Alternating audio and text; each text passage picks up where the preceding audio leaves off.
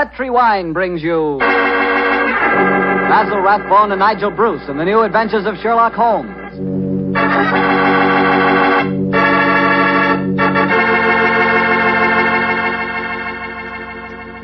The Petri family, the family that took time to bring you good wine, invite you to listen to Dr. Watson tell us another story about his old friend, that master detective, Sherlock Holmes.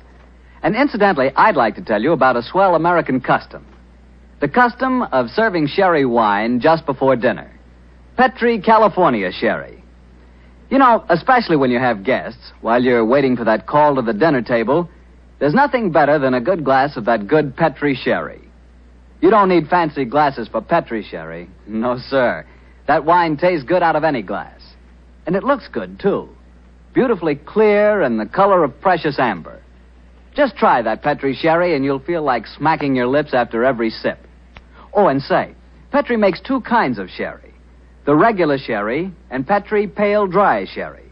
Just to make sure you get the perfect sherry for the whole family, don't buy one, buy two.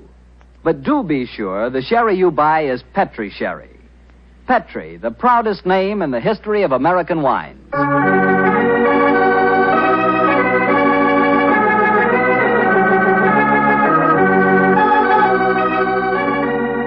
And now I'm sure our good friend Dr. Watson's ready for us. Let's go in and join him. Come in. Oh, there you are, Mr. Bartell. Good evening, Doctor. Say, where are the puppies this evening? Mr. Bartell, don't you think it's about time you began to refer to them as the dogs? They're almost a year old, you know. I stand corrected. Where are the dogs this evening? Well, they had another furious battle with a dead seal on the beach today. My housekeeper, Mrs. West, is giving them a much-needed bath. They certainly have an aversion to seals, don't they?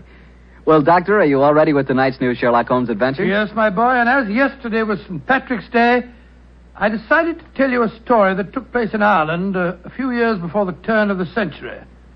I imagine that you've heard of kissing the Blarney stone, haven't you? Oh, yes, Doctor, though I've never understood exactly what it meant. Well, let me explain it to you, because the ceremony plays a very important part in the story tonight. Blarney Castle is an imposing 15th century ruin a few miles outside the town of Cork. The castle is many stories high, and in the foremost tower, the famous Blarney stone is situated. What's supposed to be the point in kissing it, Doctor? The stone is considered a powerful talisman, and the legend runs that whoever kisses it is endowed with eloquence for life. Say, Doctor, if I ever get over to Ireland, I'll certainly kiss that stone. But you're such a storyteller yourself, Doctor. I bet you've kissed it, huh? No, Mr. Bartell. I'm afraid I never had quite enough courage. Courage?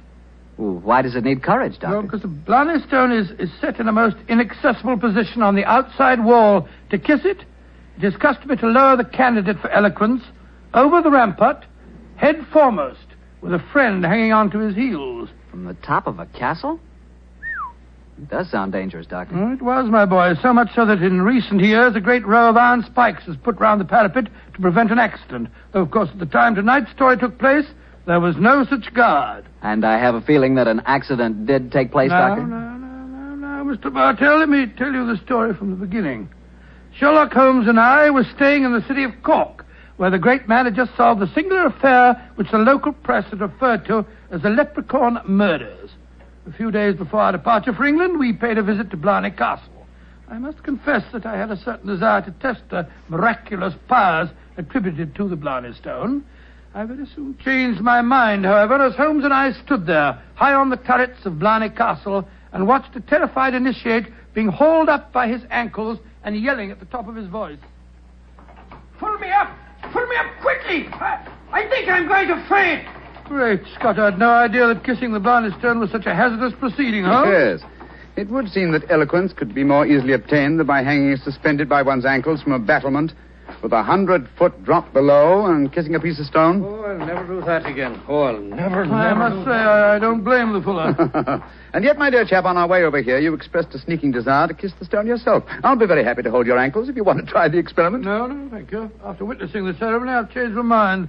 Then I suggest we make our way back downstairs. I don't think there's much more to be seen up here. Well, by the way, Holmes, do you know the origin of the superstition regarding the Blarney stone? Yes, I do, old chap. The stone was, story of the stone dates back to the middle of the 15th century. A certain Cormac McCarthy, called the Strong, a descendant of the ancient kings of Munster and builder of this castle, chanced one day to save an old woman from drowning. In her gratitude, she offered Cormac a golden tongue, which would have the power to influence men and women, friends and foes, as he willed. She told him to mount the battlement, kiss a certain stone in the wall 5 feet below the gallery running round the top. He followed her directions and obtained all the fluent persuasiveness she had promised. And I suppose the story spread and the Blarney stone has been a magnet to pilgrims ever since. Yeah, a pleasant legend. Holmes. Yes, old chap? Tomorrow's St. Patrick's Day. I bet there'll be quite a bit of excitement in the village tonight. Don't you think it'd be rather fun to pay a visit to one of the local inns? Splendid idea, old chap. Our rather arduous work here in Ireland is concluded, and I think we're more than entitled to a little gaiety.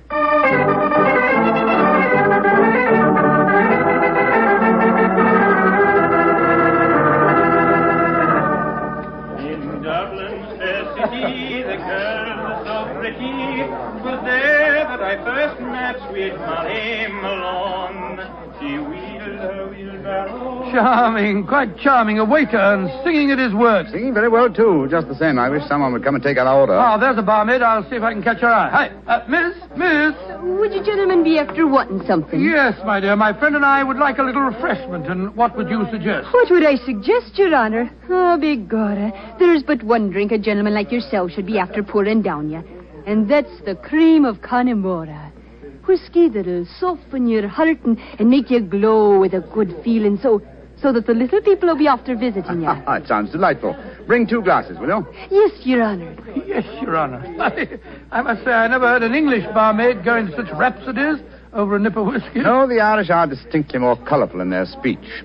It's an interesting fact, though, Watson, that the Irish are curiously unrewarding in the criminal world. England, Scotland, America, Australia have all produced classics of crime, but the Irish murders, almost without exception, have been purely physical, affairs of hot blood. You say that rather regretfully, Holmes. No, my dear chap, no. I say, Watson, look at this rather florid-looking gentleman coming towards our table. It looks to me as if he's a little under the weather. You fellas have got to have a drink with me. Oh, thank you, sir, thank you, but we've just ordered one. Well, you've got to have it with me. I went to the races at Cork today and made a killing. I'm going to buy all the drinks here tonight. I'm afraid that... Nothing to be afraid of. I'll sit down with you for a moment. My name's Hankin, Geoffrey Hankin. What's yours? Mine is Holmes, and this is my friend, Dr. Watson. How do you do, sir? How do you do? Your Honors, that'll be 1 and 6. Here, I'm paying for these. Here. Half a crown, and you can keep the change. Oh, blessings on you, Your Honor. Oh, well, if you insist on paying for our drinks, Mr. Hankin, here's your very good health. Yes, indeed. You're both English, aren't you? Yes, sir? So am I, and it's certainly a relief to hear an English voice again. Oh, you don't like the Irish lilt, sir? Can't bear it. Personally, I find it rather charming. Yes, indeed, so do I. Well, you wouldn't if you had to live with it all the time. Sometimes I think that if I hear one more Irish tenor singing Molly Malone or one more reference to the little people, I shall go raving mad. You live in Ireland, sir? Yeah, I have to. I own a half interest in the Tweed mill here, you see. In any case, my wife's Irish and she thinks there's no other country in the world, so I suppose I'm stuck here. See that couple sitting at the table over there? You mean the fellow with a very beautiful girl? Yes. The man's Michael Corcoran, my partner. Oh, the girl's absolutely ravishing. You'd like to meet her? I'd like to, by George, yes. What do you say, Holmes? Oh, very well, Watson. The combination of my natural curiosity and your taste for a pretty face would seem to suit the occasion admirably. I might as well warn you, Doctor, that the pretty face belongs to my wife. Your wife? Oh, good gracious me. I'm sorry. I didn't mean to... Oh, well, you better bring your glasses with you.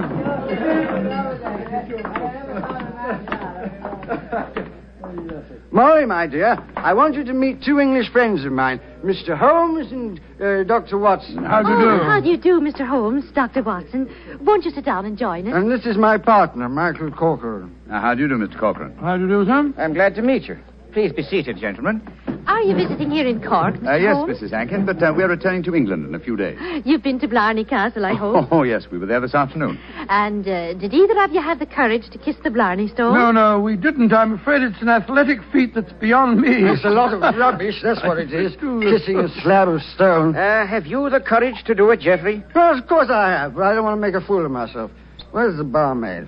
Kathleen. I'll make a wager, Geoffrey, that you haven't the courage to kiss the stone. How much will you bet, Michael? I'll wager a £10 note on it. It's a bet, and you fellas witnessed it. I'll kiss the Blarney stone at noon tomorrow, and you'll be £10 the poorer, Michael. And I suggest that Mr. Holmes and Dr. Watson be present as well. They can act as referees. Geoffrey, dear, don't get so excited. Well, I don't like it when Michael suggests I don't have courage. You want some more drink, Mr. Henkin? Yes, all of us want some. No more for me, thank you, Mr. No more for And me, I thank you. think you've had enough, Geoffrey. Don't tell me when I've had enough, Molly. In Dublin's fair city, the Oh, girls no, are so not that pretty, filthy 'cause song. they're Yes. Firstly, Mr. Hankin, I find the traditional Irish melodies quite beautiful. And I find them revolting. Stop! Geoffrey, quiet. Would Your Honor be wanting me to sing another song? My honor would like you to shut up that filthy caterwaul. Really, sir, really, I call Geoffrey. that call for. Sean, please go on with your singing. In Dublin's fair city... You heard me, you great bog-trotting gaffoon. I said shut up, and I meant shut up! Geoffrey, I'm leaving here at once.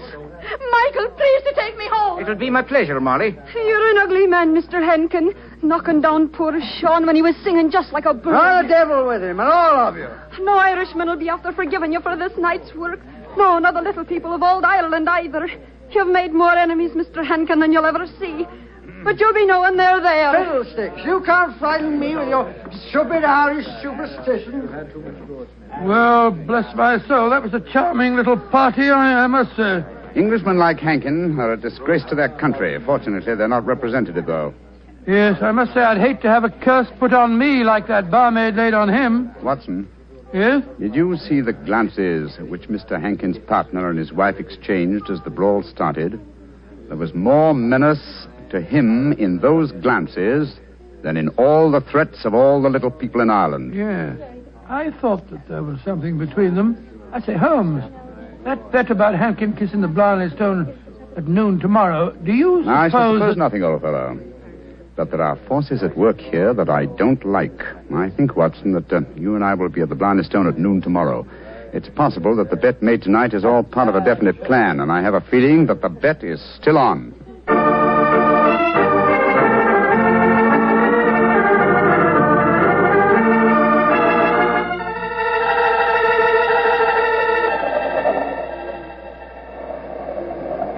It's quite windy up here today, old fellow, at the top of the tower, isn't it? Yes, it's just past noon.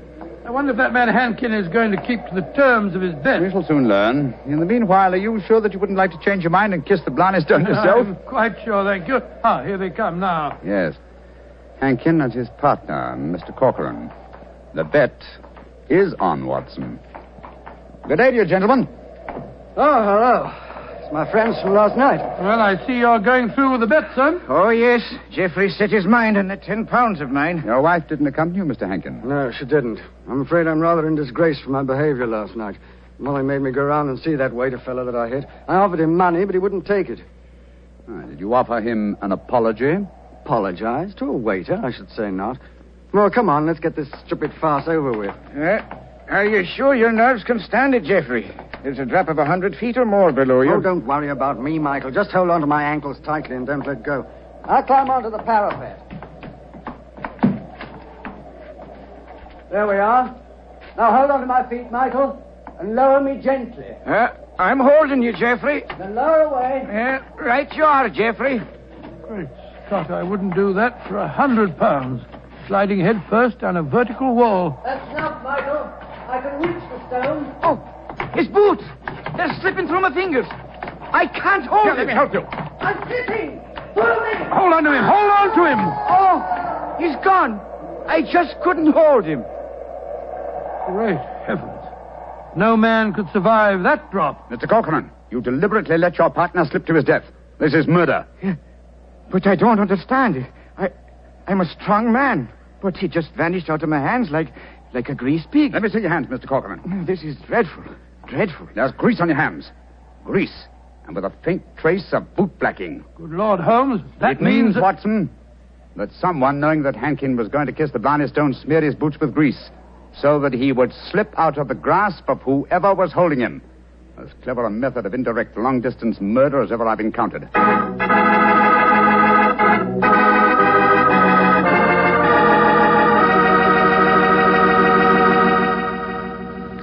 You You'll hear the remainder of Dr. Watson's story in just a second, so I'm going to remind you that Petri California Sherry is not only wonderful before dinner, but it's good almost any time. If you had to choose just one wine for almost any occasion, that wine would be Petri Sherry. Petri Sherry is a perfect wine to serve in the afternoon or in the evening. It's good before dinner, yes, but it's swell after dinner, too. In fact, with a bottle of Petri Sherry on your shelf, you've got practically a small-sized wine cellar. So get a bottle of Petri Sherry soon. And remember, you can't miss with any wine that has the letters Petri on the label, because all Petri wine is good wine. Well, Dr. Watson, this is quite a story you're telling us tonight. What happened next? I suppose you went down into the castle grounds and looked for the dead man's body? Well, we tried to, Mr. Bartell, but the authorities were curiously uncooperative. They refused to let us search, insisting that the police be called first. And so, Mr. Bartell, half an hour after the tragedy, Holmes and I found ourselves standing in a tiny police station as we told the story to the local sergeant. Sure the saints be praised, Mr. Holmes. 'Tis a terrible story you've told me. Tomorrow I'll be after arresting Sean O'Flaherty. Sean O'Flaherty? He's the waiter at the inn, the one who sings. That he is, and he sings like a breath of spring. I'll be sorry to see him hang. But you've got no proof that he was responsible for the murder? Proof, you say, sir? Well, I can't arrest a big manufacturing man like Mr. Cochran, can I? Or a fine lady like Mrs. Hankin. But you can't arrest a man without any evidence of guilt. Oh, I can't I? Then supposing I tell you that Sean O'Flaherty cleans the boots at the hotel where Mr. Hankin was staying. He does, eh? Then he had the perfect opportunity for the greasing of Hankin's boots this morning. And we know he had a motive for harming him. You're right, sir. And from what I have heard of the dead man's behavior last night, half a dozen people could have heard him make the bet that he'd kiss the Blarney stone today. Sean O'Flaherty's our man. I'll have to arrest him tomorrow. Tomorrow? But good heavens, man, aren't you going to do something today?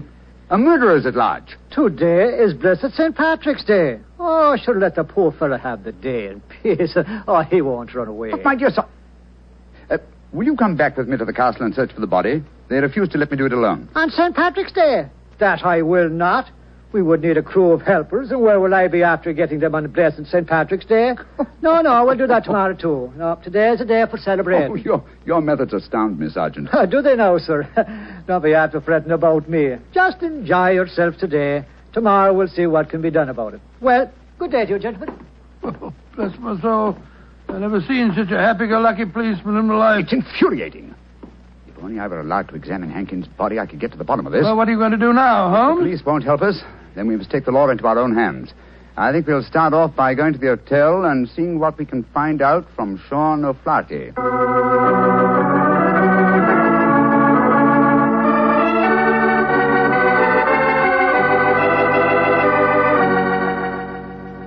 I was going to Blarney a day, I well remember, for to view the lads and lasses on the 5th day of November with a murring do a day and a murring a do a daddy. Oh, your honors would be after speaking to me, Sean O'Flaherty, perhaps? Yes, Sean. Did you know that Mr. Hankin, the man who struck you last night, was dead? Dead? Well, if ever a man deserved to be beneath the sod, 'twas Geoffrey Hankin himself. A mean, ugly man.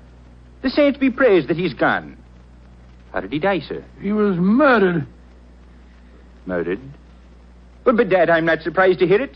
Who murdered him, sir? At the moment, the police seem to think that you are the culprit. Myself? Well, how would I be after murdering the man, sir, when I don't even know how he died? He died when he fell from the top of Blarney Castle as he was trying to kiss the stone. He fell because Mr. Cochran, his partner, couldn't hold on to his feet. His boots had been greased. And we know that you have been cleaning his boots, Sean. That I have, sir. I cleaned them this very morning. But I put no grease on them, if that's what you'd be after suggesting. I'm suggesting nothing. I'm trying to establish a few facts. Do you know Kathleen, the barmaid? Oh, and why shouldn't I know her, sir? She's to be me wife before the winter sets in. She pronounced a curse on the dead man last night, just after he had knocked you down. It's possible that she may... Here she comes, huh? Sean, my darling, what are the fine gentlemen doing here? Oh, Kathleen. They've come to ask me questions about the death of Mr. Hankin. He fell off Blarney Castle today and got himself murdered, they say. The saints be praised.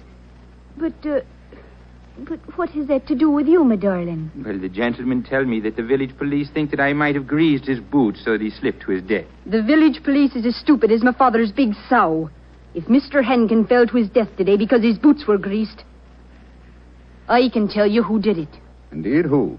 The little people. I warned Mr. Henkin last night that the little people would be after him. He insulted the Irish. Oh, come, my dear. You don't seriously expect us to believe in the little people? And why not, Your Honor? We have them here. Oh, there are those that say the fairies all be dead, but I know different. I've seen them. When I was a slip of a girl, close to where I lived, there was a rat. That's a fort, you know. And the rat was a fairy's fort. We never dared touch it with a spade or cut down a tree growing on it or carry away a stone. We'd put our ear to the ground at night and we could hear the fairy music rising up from under the ground. Ah, they're gentle people. Most of the time. But they'd grease the boots of a man like Mr. Henkin if they didn't like them. That they would, Your Honor. Holmes, I'm certain that we're wasting our time here. I feel so, Watson. You get the whole thing turned on the greasing of those boots. If only I could have the boots in my hands. If only I could make laboratory tests. But until that dolt of a police... But of course! I have it, Watson. You have what, Holmes? The answer, I hope. Get hold of Mrs. Henkin and Mr. Corcoran. Have them meet me in the Blarney Stone Tower in half an hour. And you, where are you going? To the police station to try and convince the sergeant that even though it's St. Patrick's Day, it's his duty to help me trap a murderer.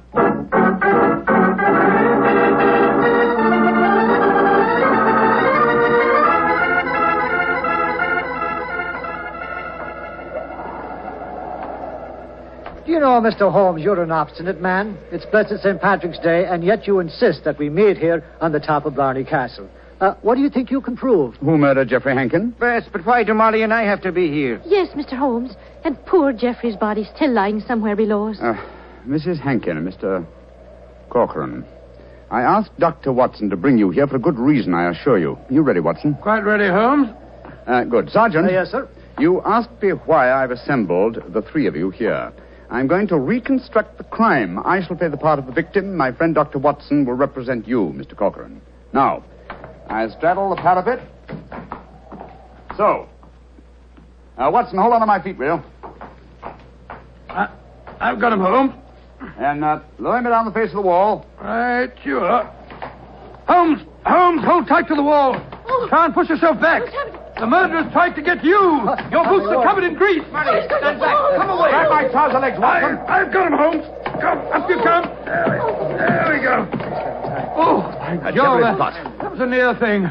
Devilish plot, Sergeant, and very cleverly carried out.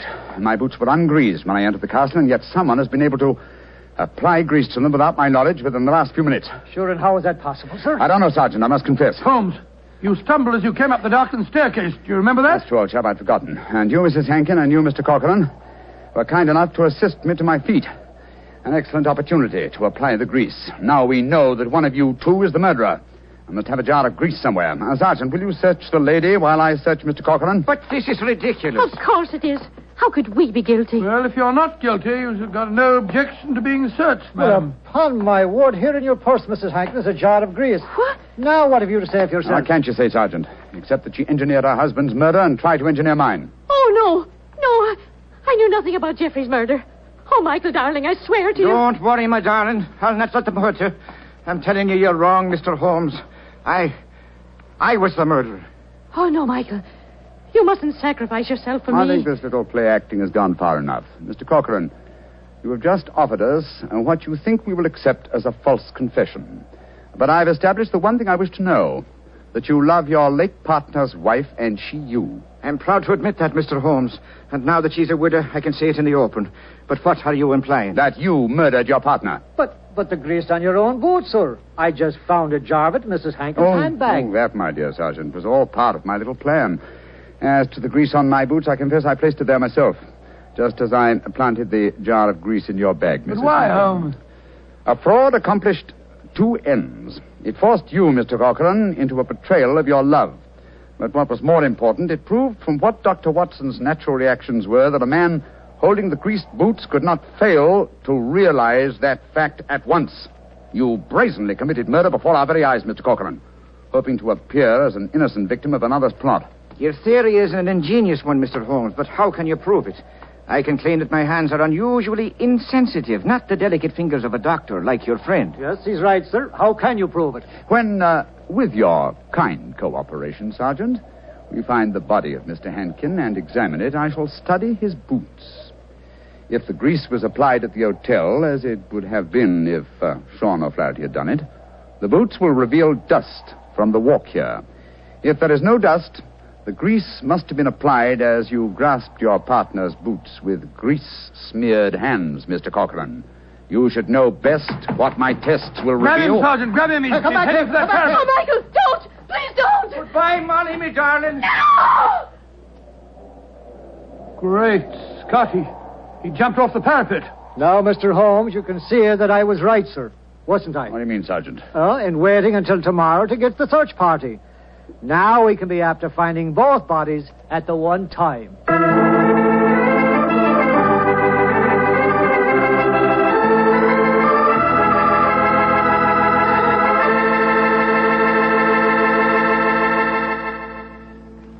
Well, Doctor, that was really an unusual story. Even now I get a bit of a shudder when I think of that afternoon at the castle. I don't blame you. Doctor, you know something? Earlier this evening, I said that if I ever got to Ireland, I'd certainly want to kiss the Blarney stone, remember? Yeah? Well, I've changed my mind. I'd no more want to hang by my heels to kiss that stone than... Well, just let's forget it. But, my boy, don't forget, if you kiss that stone, you get the gift of eloquence. You'd be the most convincing fellow in the world. So? So, well, whenever you talked about Petri wine, you'd really do people a favor because they wouldn't be able to resist trying it. Oh, talking about Petri wine isn't important, Doctor. The best way to determine just how good Petri wine really is to taste it. One sip and there's all the proof you need.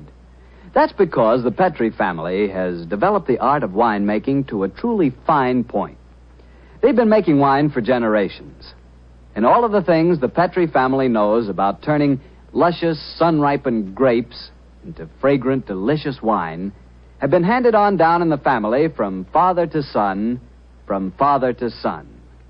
That's why whenever you want a swell wine, for any occasion, you can't go wrong with a Petri wine. Because Petri took time to bring you good wine. Well, Dr. Watson, what new Sherlock Holmes story are you planning to tell us next week? Well, now, let me see. Next week, Mr. Bartell, I'm going to tell you a story in which that arch-criminal Professor Moriarty played a most important part. It deals with the theft of a famous painting, of a strange night that Sherlock Holmes and I spent trapped in the interior of a giant metal vault, and of mysterious bloodstains in an empty room.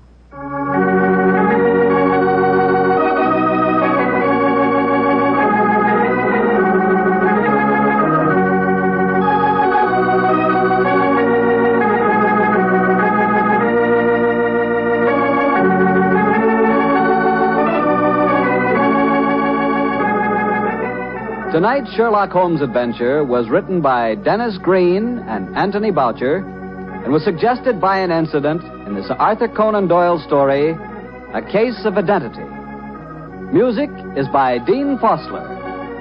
Mr. Rathbone appears through the courtesy of Metro-Goldwyn-Mayer, and Mr. Bruce through the courtesy of Universal Pictures, where they are now starring in the Sherlock Holmes series.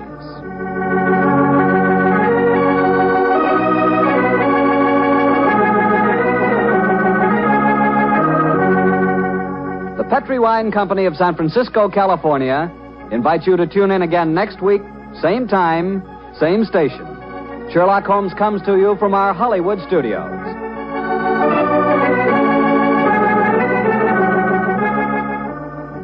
This is Harry Bartell saying goodnight for the Petri family. For a solid hour of exciting mystery dramas, listen every Monday on most of these same stations at 8 o'clock to Bulldog Drummond, followed immediately by Sherlock Holmes. This is the Mutual Broadcasting System.